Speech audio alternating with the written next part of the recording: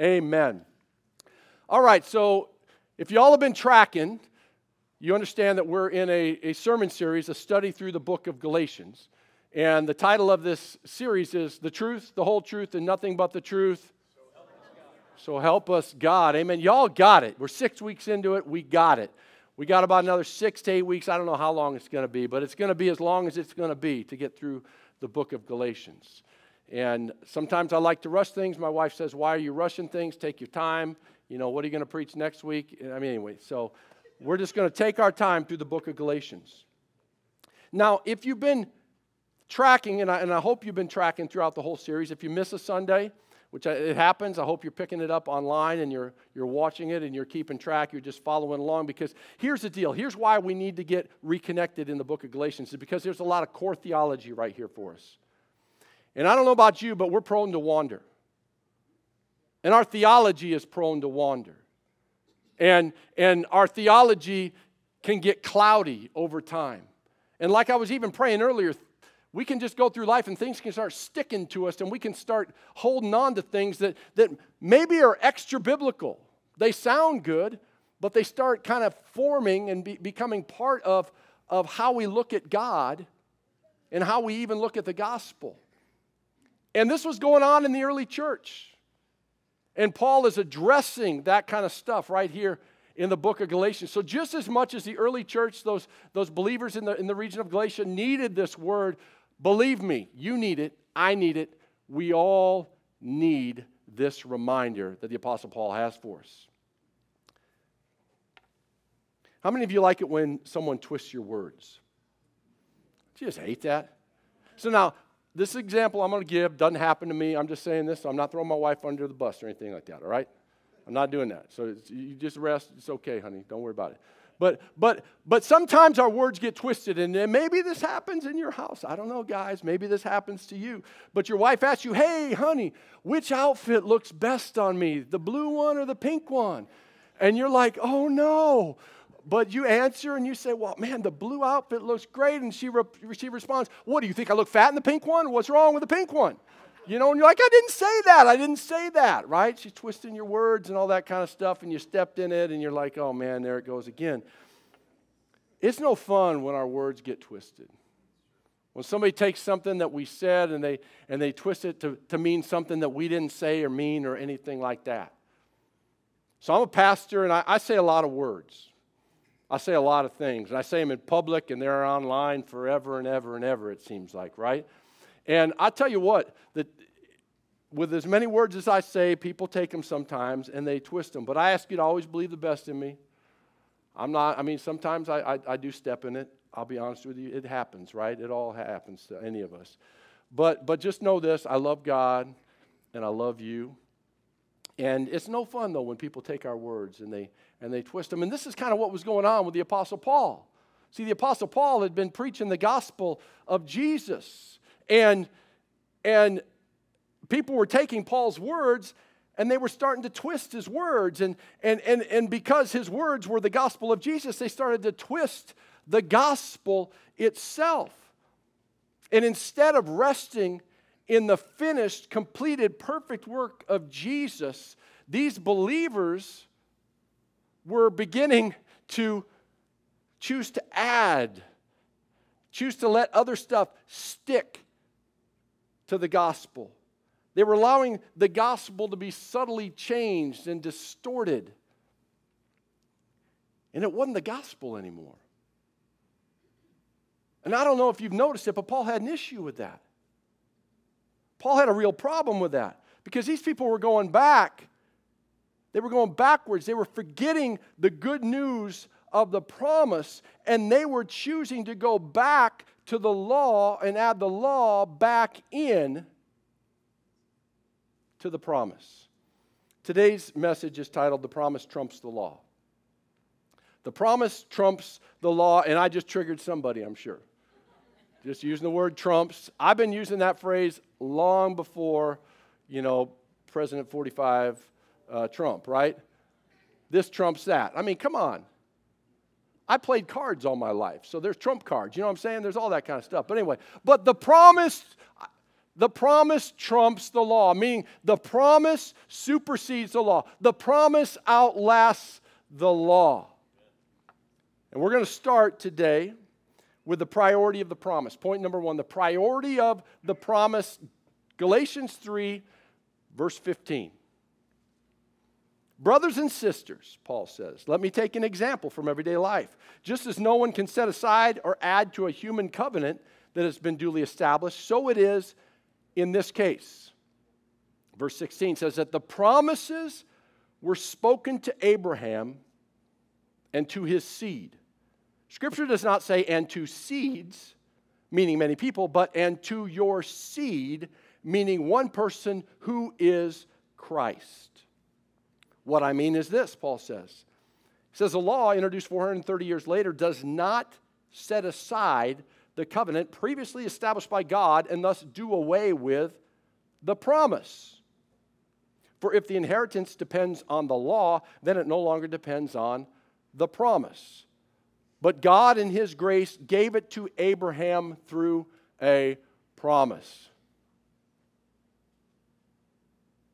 Let's say that. Say that after me. Say, through a promise. A promise. Amen. All right. Did you see this, though? Before the law, God gave the promise. Before the law, God gave the promise. But what is this promise? I mean, I'll just put it really simply. The promise is a covenant that God would provide the Messiah. The promise is that God would make a way for salvation for all people. The promise is Jesus, the Savior. It's the promise that salvation comes through faith in what God has done. The promise. So first God made a promise to Abraham, but 430 years later, God gave Israel the law. And you're like, what's up with that? Why both? What's the purpose of having a promise and then giving the law? What's the difference? Why does it matter today? What does this all have to do with the gospel? Because that's the focus of this letter that Paul wrote to the Galatians. It's all about the gospel and getting us back to the gospel. How does this all work together? We're going to start with the similarities between the promise and the law. So both of these, the promise and the law, they're both covenants, meaning that they're both binding. The promise is binding. The law is binding. Both the promise and the law involve works. You're like, what are you talking about? The promise involves works. No, it does. The promise and the law both involve works. Laws and promises are obligations to do something, right? Make a promise, it's an obligation. You have a law, it's an obligation. Both have an obligation to do something. But here's where we find the difference between a promise and a law. The difference lies in who is obligated to perform. Who is obligated to do something, to do the work? You see, a promise says, I will do the work. I make the promise, I do the work. A law says, you will do this.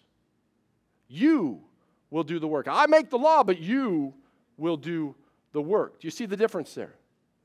So it was just over a week ago, I got a call from my neighbor, and he's like, we're out of town, and our trash cans are full and all that. I said, hey, I'll take them and put them out for you.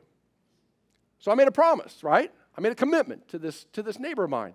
And so when I made this promise, when I said I will get your trash cans out, what did that mean? It meant that I needed to get off the couch, walk next door to his house, up his driveway, through his gates, grab his 2 trash cans and his 1 recycle can. That's right, he doesn't just have 2 cans, he has 3 cans. I only have 2 arms, 2 hands, but anyway. So it was 2 trips, and I had to pull those. Yeah, you're impressed, aren't you? I had to pull those, right?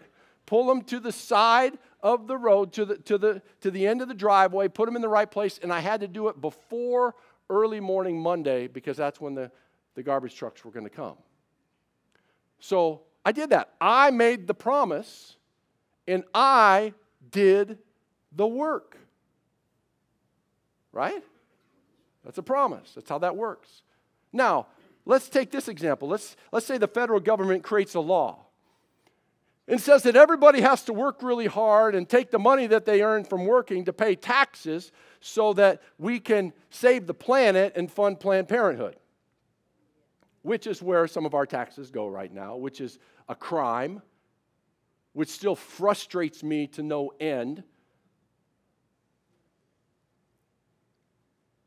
So a law is created for taxes to be paid. The government makes a law, but who does the work? We do the work. And we pay the taxes. Again, a promise, when I make a promise, I'm doing the work. When I make a law, whoever is under the law is doing the work. You see the difference? Big, big difference. With a promise, the promiser, the one who made the promise, in this case, God, does the work. Under the law, those under the law, you and me, do the work. And Paul is reminding the church, he's pleading with the church to remember that salvation comes from a promise, not from a law. That's why this is so important. Salvation comes from a promise, not from a law. And salvation is a result of the work of the promiser. The work of God, the one who made the promise, is where salvation comes, not our work. Huge difference. Massive difference.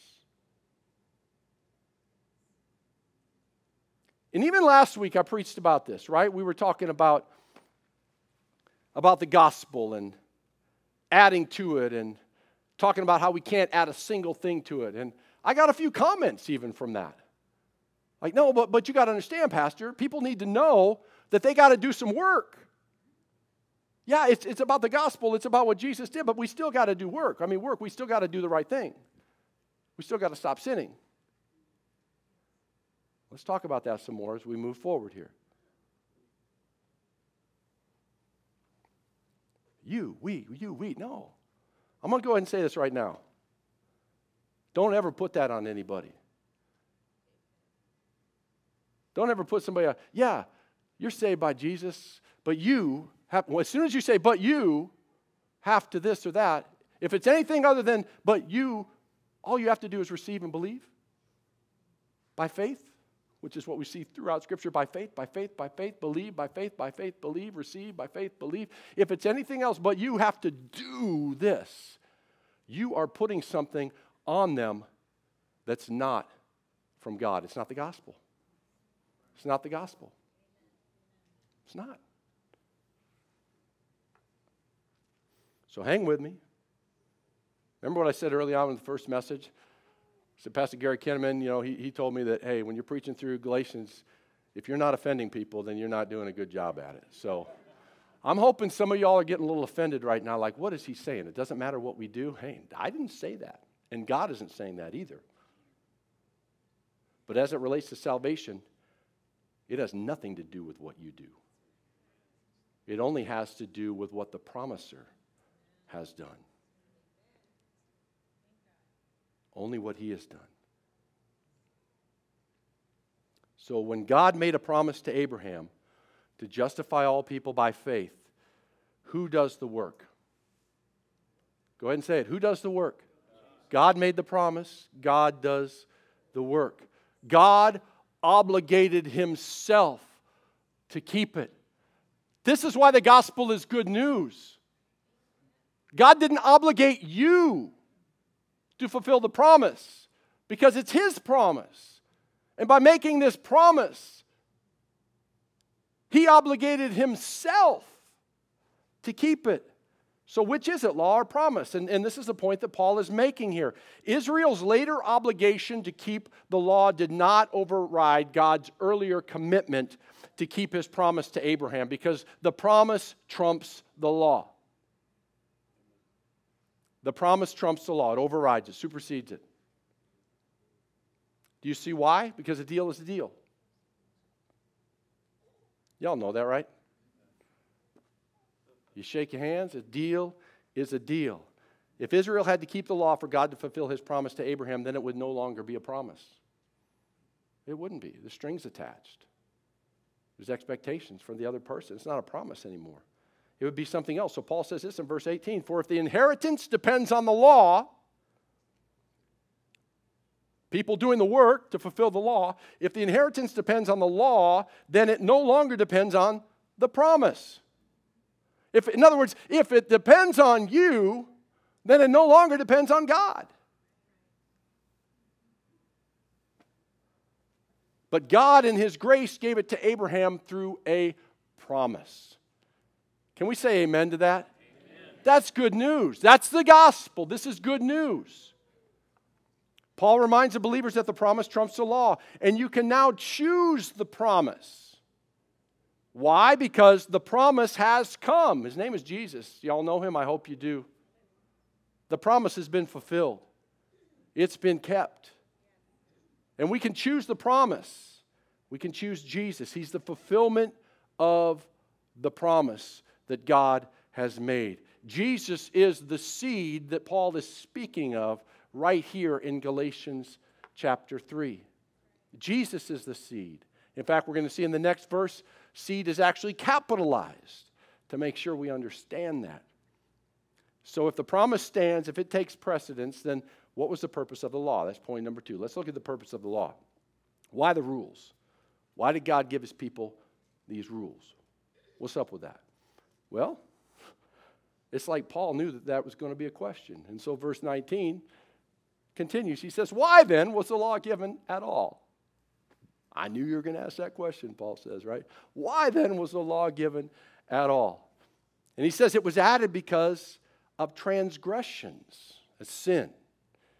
The law was added because of transgressions until the seed, capital S, Jesus, speaking of Jesus, to whom the promise referred to, had come. The law was given through angels and entrusted to a mediator. A mediator, however, implies more than one party, but God is one. So again, what's the purpose of the law? What's the purpose of all the do's and don'ts? What's the purpose of all the rules that were given in the law? Why throw the law at God's people if they already had the promise? Simply put, the law was given because people couldn't stop sinning. The law was given. People couldn't stop sinning. The law was given to point out the reality that man is sinful and man needs a Savior. Man is messed up. And we're missing the mark. We're missing the heart of God. And the law, it's like a mirror that shows us our condition. The law, a mirror, showing us our condition. So I'm getting a little bit older. I knew somebody would say amen. And I'm going to let you know that today was the last day that you're part of this church family, man. Jerry, sit down. Anyway, but I am. I'll admit it. I'm getting a little bit older. I'm fighting it, but it's happening. But here's what happens. So I'm getting older, and stuff is getting stuck between my teeth. It didn't used to happen like this, right? They say it's receding gums, right? That my gum, this is just natural, okay? Don't look at me like I'm some kind of crazy animal or something. This happens to people, all right? You young people, don't be laughing. You're coming along. It's going to happen, right? So my gums are receding a little bit. Stuff gets stuck in between my teeth now like it never did before. And so I can go about my day thinking everything's okay, man. I'm looking good. I'm smiling, a big smile. And all of a sudden I go and I stand in front of a mirror and I realize that some of that lettuce from that salad and go that I had for lunch is right there between those two front teeth. And I didn't know it all day long. I thought everything was great, but the mirror showed me. When I looked in the mirror, it showed me my condition. And that is, there it is again, something else stuck right there. Looking like that and all that. I thought everything was okay, but the mirror exposed the problem. And this is what the law is for. This is what the law is for. It's the mirror that exposes the problem of sin. It's to let us know, you got an issue. You got something stuck there, man. There's something that's there that should not be there. It wasn't designed to be there. Now, some think that the law was given to curb sin. In other words, help us, keep us from sinning. But in reality, the law was given to expose sin, not to curb sin. Just like the mirror exposed the lettuce between my teeth, the mirror didn't get rid of it for me. It didn't prevent it from happening, and it didn't resolve the problem. The mirror didn't do any of that kind of stuff. It just exposed the problem. I had to pick it out of my own teeth. Anyway. Never got toothpicks until I got older, Now I know why my father-in-law always carries toothpicks with him and all that. Jim, I'm sorry for thinking that way about you back when anyway. The mirror exposes the sin. When we read the Old Testament, we realize that the law, it didn't create a sinless society. I mean, look at the Israelites, man. They were still rebellious people. They had the law. They were rebellious people. They were stiff-necked and obstinate people. They were still doing stupid things that was offending God. They were. But at least with the law, they knew they were doing it. But it didn't stop it. It didn't prevent it. And check this out. The law was actually meant to be temporary. Like, what are you talking about? Yeah, verse 19, Paul just said this. Paul says, it, meaning the law, was added because of transgressions until the seed to whom the promise referred had come.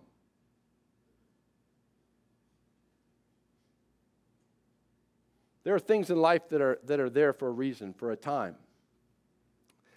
Back in the Great Depression, it was some kind of revenue act of 1932 or something like that.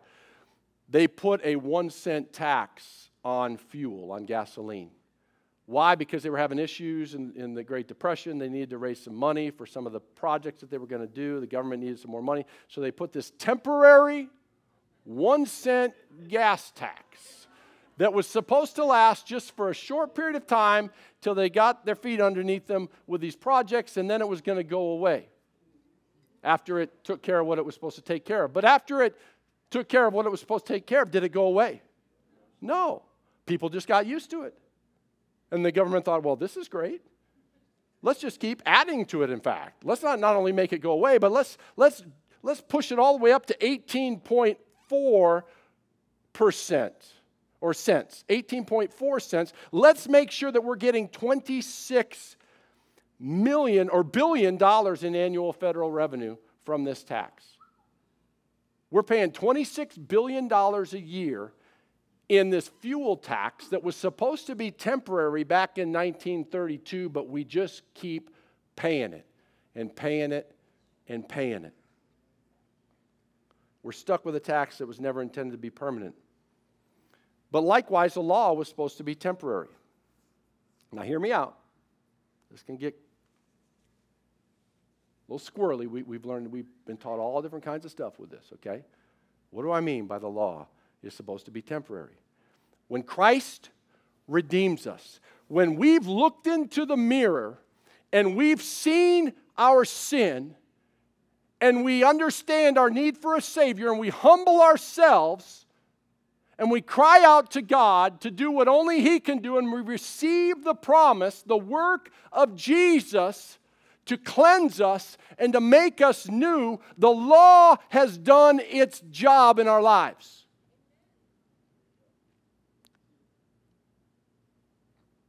It's done its job. It didn't save us. The law did not save us. The law didn't take the lettuce out of my teeth. The mirror didn't. And the law didn't save you. It didn't do one thing because it was your work that was under the law. And it's the promise, the work of God, period, that saved you. It's just you receiving. And that's not a work. That's just a receiving.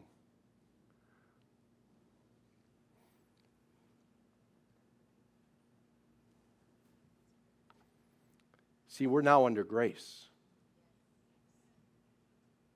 We're under grace. There was a transaction that occurred, a supernatural transaction that occurred, that God did.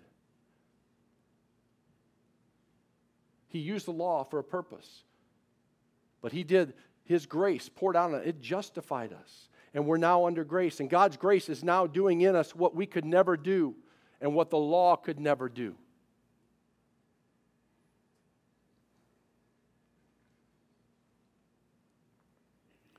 I said this last week, you could not save yourself. You had the law, you knew what was right and what was wrong. You knew that sin was gross and wrong and that you needed to stop it, but you couldn't stop it.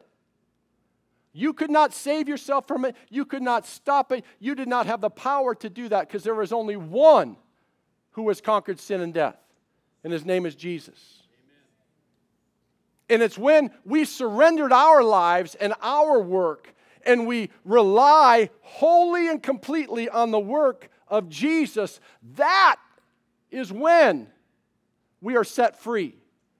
That is when we are saved. And who the Son sets free is free indeed. And so we've been set free by His powerful grace, and now it's by His grace that we live. And you're like, His grace. Some people have this view of grace, like His grace just means I don't worry about anything anymore and I just kind of do whatever I want to and forget about consequences. No consequences. Well, there's truth to that. But when we've been transformed, we have a new heart. We have a new mind. And we look at things completely differently now. Our desires change. We want to do what's right. Before we didn't, man. We were enemies. We loved sin. Oh, we loved it. Because our flesh loves it. But we don't walk by the flesh anymore. We walk by the Spirit. And our spirit has been renewed by Christ. And so we walk by grace. And we choose what we didn't choose. And now we can do what we couldn't do before. Not by our work, but by God's grace in us. Effective in our lives. I had an anger problem back in the day. I had an anger problem. Imagine how scary that would be. I'm a pretty big guy, right? Oh, anger from this guy, right? That's no good. Man, I wanted to stop it. I didn't like being angry, but I couldn't. It wasn't happening. But it's when I realized that it's not my work that's going to change this issue. It's God's grace that's going to do it. And I need to come under and grab hold of what Christ has already done for me. And I need to walk in His grace and in His work and in His power and not in my own efforts. And when I realized that from Scripture and I took hold of what He took hold of for me, and I started to rely on what He has done and who He is in my life, that's when I saw that sin, that problem fall off of my life. But it wasn't my work, and it wasn't my effort. It was me just walking in the grace, in the work of the promiser, Jesus. The same one that justified me in the first place. It took me out of darkness and brought me into His marvelous light. Is the same one, and the same power that did that is at work in my life and in your life to be able to choose and do things that you could never choose or do before. Choose and do God's stuff. Not be God. Don't hear what I'm not saying. But like follow Him. Be His friend instead of His enemy. Romans 8:3-4 says, "For what the law was powerless to do, because it was weakened by the flesh, God did by sending His own Son in the likeness of sinful flesh to be a sin offering. And so He condemned sin in the flesh in order that the righteous requirement of the law might be fully met in us, who did not live according to the flesh, but according to the Spirit." Who did the work? Jesus, the promiser. Fulfilled His promise. It's the work of Christ from beginning to end. That's why this is good news.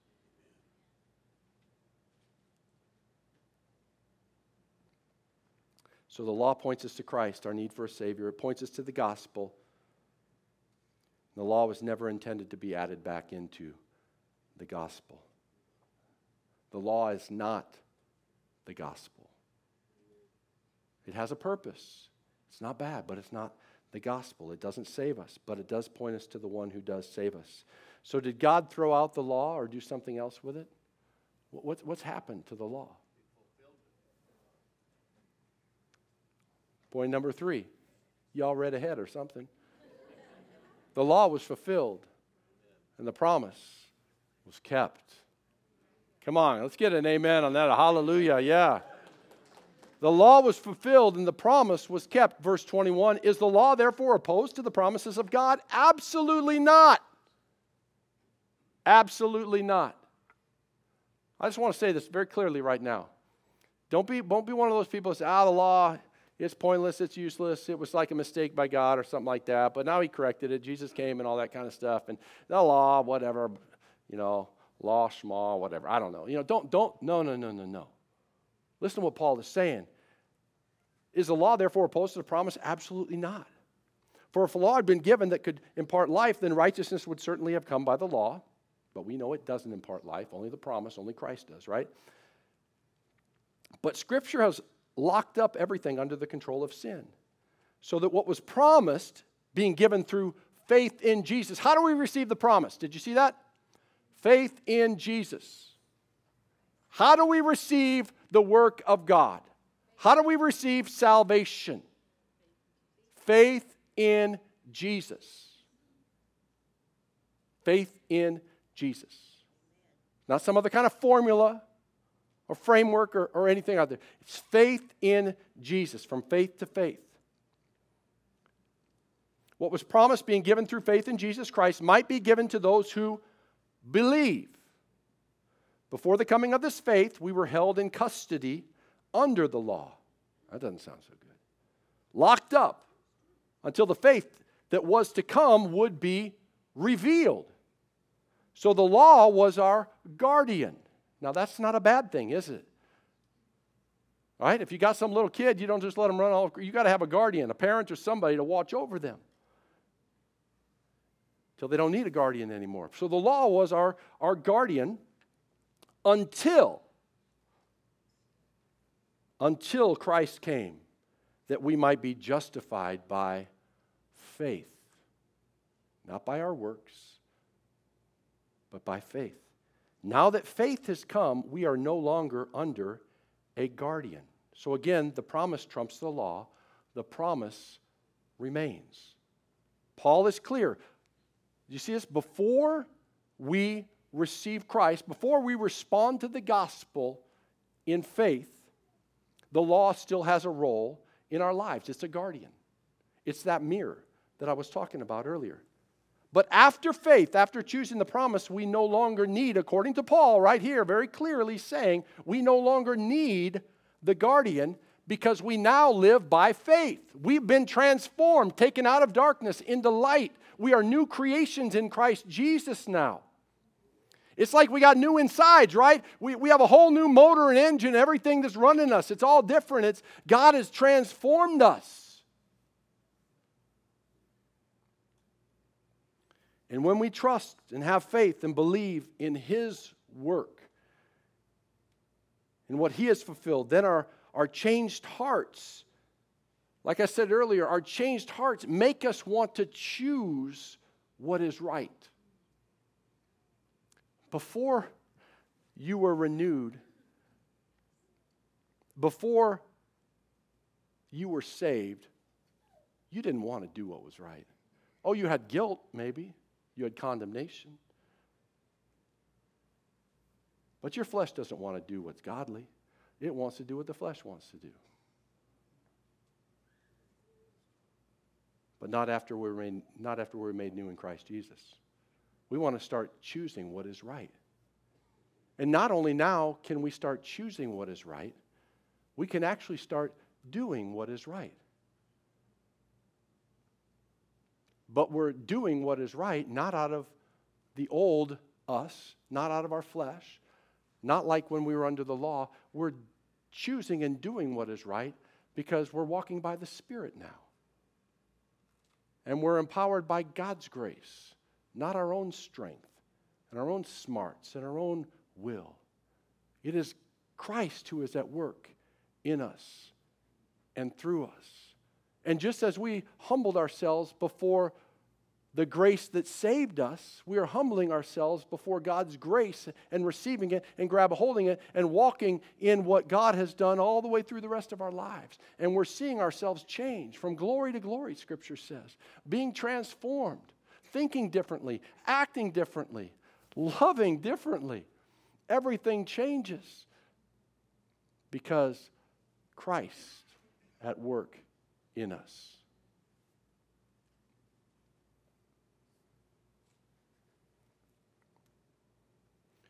So why would anybody want to choose the law over the promise as it relates to salvation? There's only one that saves. What God has done, not what we do. Why would anybody choose their own righteousness over the righteousness of Jesus? Right? It's a no-brainer. It's one of those like, why would anyone choose their own work over the finished work of God? This is what frustrated Paul, is because believers who had chosen the work of Christ, who had chosen the gospel, were falling back into choosing their own work again, choosing what they could do, thinking that they could somehow enhance what God had already done.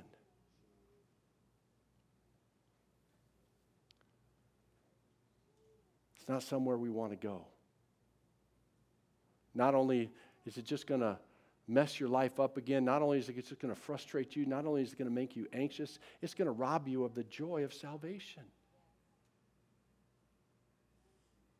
And I believe also what it does is it denigrates what Christ has done for us.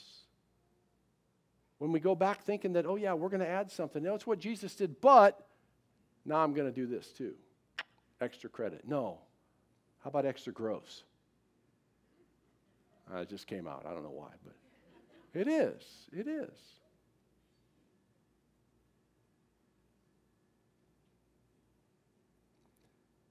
But think about this week. Are you doing this in some way? Are you gauging your status with God, your position with the Lord? Are you gauging how you think He's looking at you, your health of your relationship with Him based on your ability to follow religious rules and to do some things out of your own strength better than the person sitting next to you? Or are you resting and living victoriously in the finished work of Jesus?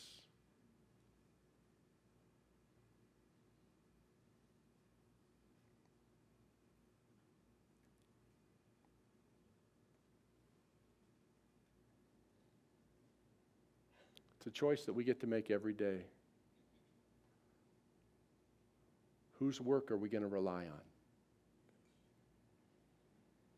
Whose victory are we going to live out of?